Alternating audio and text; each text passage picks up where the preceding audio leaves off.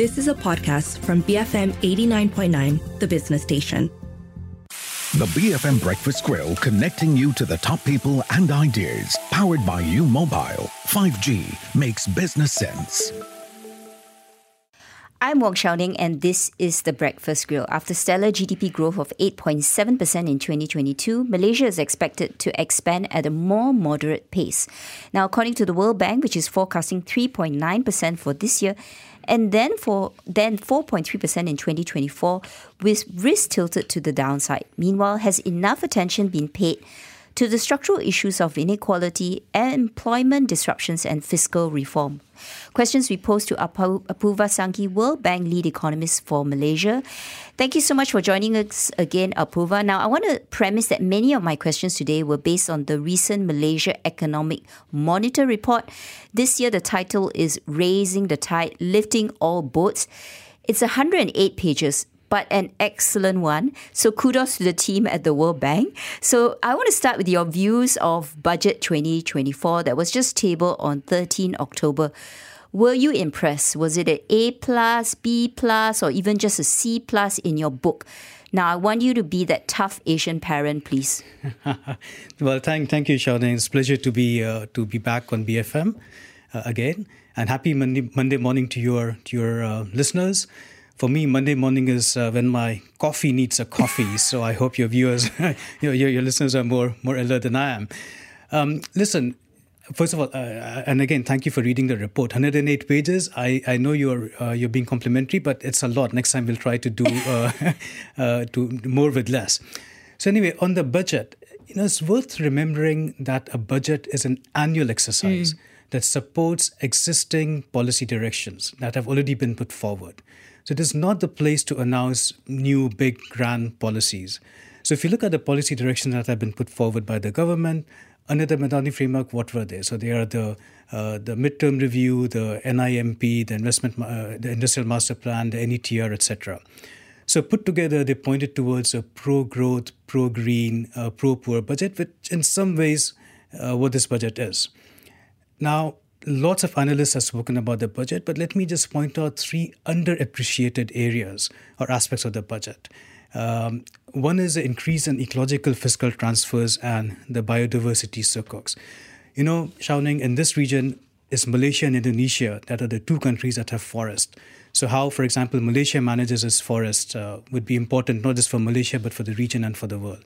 So that is one underappreciated aspect of the budget, I think. The second is incentivizing health prevention rather than ex-post treatment. And I think that deserves a special mention.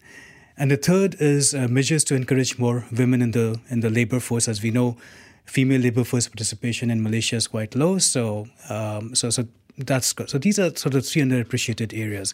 Now, before I start sounding like a government spokesperson and you ask me to be the tough Asian parent. Yeah, I want you to be that, critical parent, yes. Please. So there is one aspect of the budget that I think could have performed better, which is on increasing fiscal space. Now, to put this in context, Malaysia has regressed from a medium revenue, medium spending equilibrium some 12, 13 years back to a low revenue, low spending one. So over the last dozen years or so, both revenue and spending, OE spending in particular, have declined by 30%. This is one of the sharpest declines we see globally. So the question is, does the budget increase fiscal space? The short answer is not really. And let me just elaborate on two aspects. So if you look at revenues, the main revenue-enhancing measure announced was increasing the SST from 6 to 8%. Yes. Now, MOF estimates that will bring in another 3 billion ringgit. Now, that sounds like a lot. 3 billion ringgit sounds like a lot, and it is in absolute terms. But in terms of GDP terms, it's just 0.15%. And in terms GDP. of expenditure, it's small.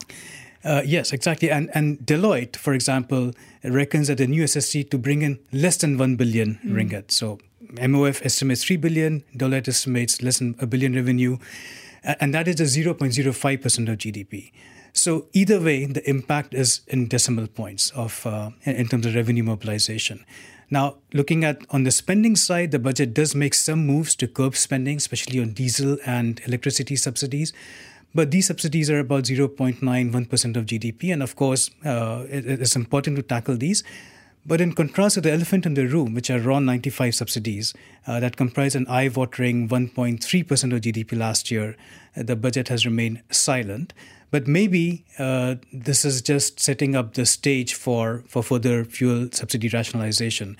So all in all, while the budget sets the right tone and direction, I'm less sanguine about the sum total impact of revenue raising and spending cut measures in generating the fiscal space that Malaysia really needs, and it needs it quite badly. So it sounds like we perhaps could have been a little bit bolder, at least give us, well, the government should have given us some signposts in terms of implementation, but they always use the excuse, or at least they say, this will all happen when the central database hub or PADU comes online. And that's really, they say it's going to happen end of this year, and then we'll have fuel subsidies come quarter 3, quarter 4. Can we afford to wait? That's one question. But the other question I have is, how do we then ensure that the right households receive these subsidies post-PADU? Because the current challenge is our system seems very highly fragmented. And is cash the best form of assistance we can then provide? Okay, so that's a lot of questions in there. So let me take them one by one. So I think the PADU database is absolutely the right step to undertake, because you want that needs to be the starting point. One consolidated database where you have all the information about all the recipients of potential assistance, right? So right because now, you say that we can't go ahead with subsidy rationalization till that's in place. Is that true?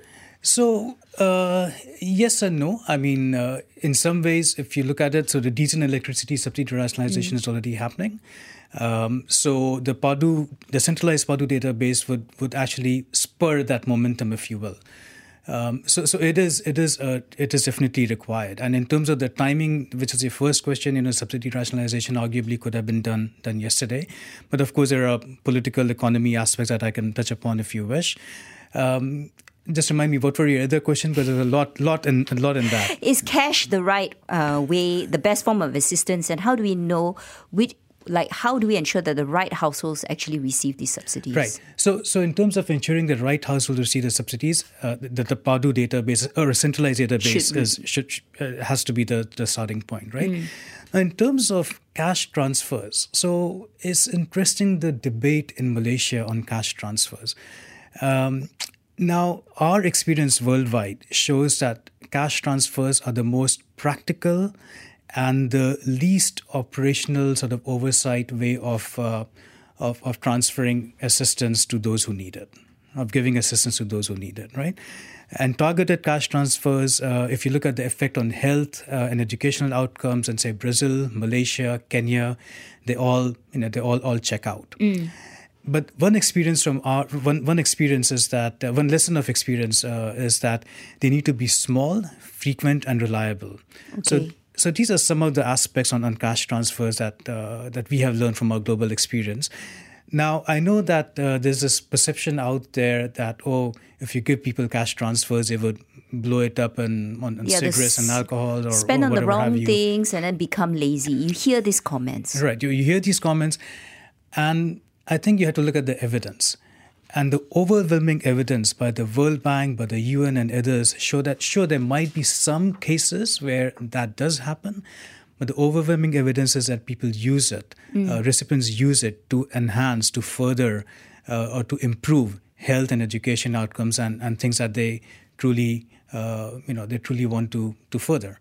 So sure, there are some aspects, but that is not what the overwhelming evidence says. Okay. So you have to look at the evidence. That's my point. Rather than hearsay, right, or your own conjecture. But I do want to point out a worrying trend from the report in that our wage gap seems to have been increasing over the last decade, right? Like what you highlighted at the very beginning of our conversation. Half of our workers earn less than 2,000 ringgit per month, albeit this is 2021 data. And that's just a little bit more, 600 ringgit more than the current minimum wage of 1,500 per month. Now, our annual real wage growth is low compared to our neighbours. And it appears to be a lot of it driven by high-skill underemployment. So what are the reasons for this? So if you look at the latest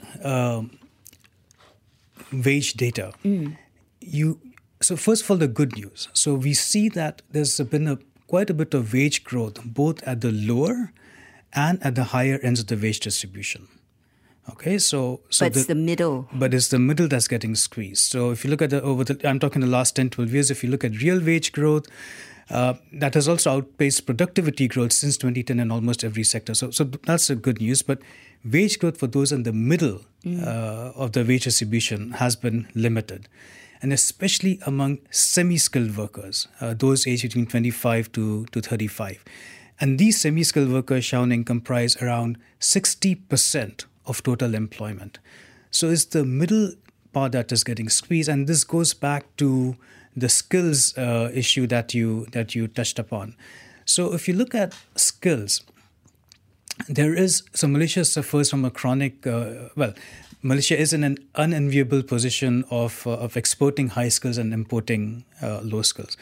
But even for the skills that are currently in place in the country, those are being underutilized. So what do I mean by that? If you look at the skills-based underemployment, that is quite high in Malaysia and has been growing. And then we asked in the Malaysia Economic Monitor, we discuss this and we ask what's going on. So what are the reasons? Yeah, what are the reasons?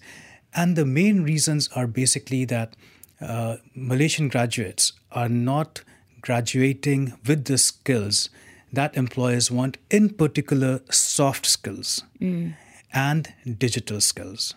So that's the main reason. Apurva, is a solution proposed by our economy minister and part of this Madani economy framework, which is progressive wage model, something that we should consider simultaneously, other than addressing the education needs of future employment? So Xiaoning, the way I look at it is that the challenges that Malaysia faces are structural at the end of the day, and they require formulating and implementing policies at the level of economic reforms rather than direct interventions in the economy. So if you look at, and wage policies are a good example. So as I mentioned, if the problem is with mismatch of skills, and Malaysia is not unique, by the way, other countries also suffer from. Yes, it's a global thing. But the solution there is to focus on addressing the underlying structural issues, so equipping graduates with proper education and skills, in particular soft skills, digital skills, so they're employable, and not be tempted to increase wages sort of solely by diktat. Right? So, and now having said that, we in our Malaysia Economic Monitor, we share experiences of progressive wage models or whatever they're called in different countries, in Australia and Singapore. And if you're going to go down that road, one of the lessons of experience, say coming out of Australia, is to make them small and predictable so that the market is able to absorb them. But my broader point is that you need to address the source of the problem. And the source of the problem is the skills mismatch due to, reasons we just discussed. Yeah, and if you were going to implement it, at least have policy clarity. On the Breakfast Grill today is Apurva Sanghi, World Bank lead economist for Malaysia. After the break, what will it take for the ringgit to appreciate? BFM 89.9. You are listening to The Breakfast Grill, brought to you by U Mobile. 5G makes business sense. BFM 89.9. Welcome back to The Breakfast Grill. The hot seat this morning is Apurva Sanghi, World Bank lead economist for Malaysia. Before the break, subsidy rationalisation and wage growth, both much needed, but do we have the will? Apurva, let's talk about FDI because it's critical, right? That's also one way in which we can improve wages. It's related to productivity growth. But your report tells us that Malaysia received the highest annual increase in net FDI relative to its ASEAN peers in 2022. So a little pat on our back, but we still lag behind that of Vietnam and Indonesia. And our share of FDI in ASEAN is lagging. So how can we reverse this? So the good news, Malaysia had a good year last year in 2022, and last year is the latest year for which we have data which can compare across countries. And Malaysia ranked in the top 25 countries in the world and received a record $17 billion of FDI net inflows. So, kudos to Malaysia for pulling that off. But it's never enough, right? It is never enough, right? And interestingly, the top three contributors to Malaysia's FDI inflows were the US, Singapore, and Japan. And collectively, they contributed 80% in 2022. And I say interestingly because we know that China is Malaysia's largest trading partner. But one interesting finding when it comes to FDI is that the US has become a much larger contributor to Malaysia's FDI than China. In fact, FDI inflows from the US were 11 times more than China's. So that's why I said interesting. And so that's good news. And the good news continues, actually. So right now I spoke about net inward FDI. But if you look at outgoing FDI, which is a proxy of how well Malaysian companies are doing abroad, Malaysia also ranked in the top 25 countries when it came to FDI outflows. In fact, this is really worth highlighting. Malaysia bagged the largest deal abroad in terms of developing countries. And this was Petrolia Nacional's acquisition of Sweden's purse drop for about, I believe, $2.5 billion US. So all in all, Malaysia's FDI is seeing a revival of sorts, and in areas that matter, green, digital, agriculture, etc. But, and there's always a but, and always a but, in the region, in the East Asia region, 5 countries attracted more FDIs than Malaysia. So China, Singapore, Japan, Indonesia, and Vietnam. And if we zoom out and look at the longer time horizon, the growth of FDI inward stock has actually slowed from its 2007 peak. So all that I've spoken earlier, all the good news, that was just for last year, 2002. But if you look at the stock, which is a cumulative sort of flows over time, well, that has slowed down. And now Malaysia inward stock lags Thailand, Indonesia, and even Vietnam. So to give you a comparator, just a decade ago, Malaysia's stock was 2 times that of Vietnam's. But now Vietnam is ahead of Malaysia. Right? So now what can be done to attract more FDI? Well, I think from what I've been reading, at least in this year, in terms of the announced FDIs, Malaysia seems to be doing rather well. But to cut a long story short, I think the main thing investors are looking for, and it goes back to our earlier discussion, is solving the skills problem. So it's really lack of talent and skills that is the structural factor that inhibits or that is constraining even more and better high quality FDI. And the way the government tries to compensate for this is really by giving out tax incentives. That's been the way in the past, at least. Now there is increased recognition that these tax incentives are costly, etc. But really is solving the talent shortage problem that Malaysia has that will bring in more investment. So all these new economic policies, be it like the National Energy Transformation Roadmap, the new Industrial Master Plan, do they help in terms of attracting FDI? Or at the end of the day, it's really just boiling down to our lack of focus in terms of creating that the right future Malaysian that has that skill set?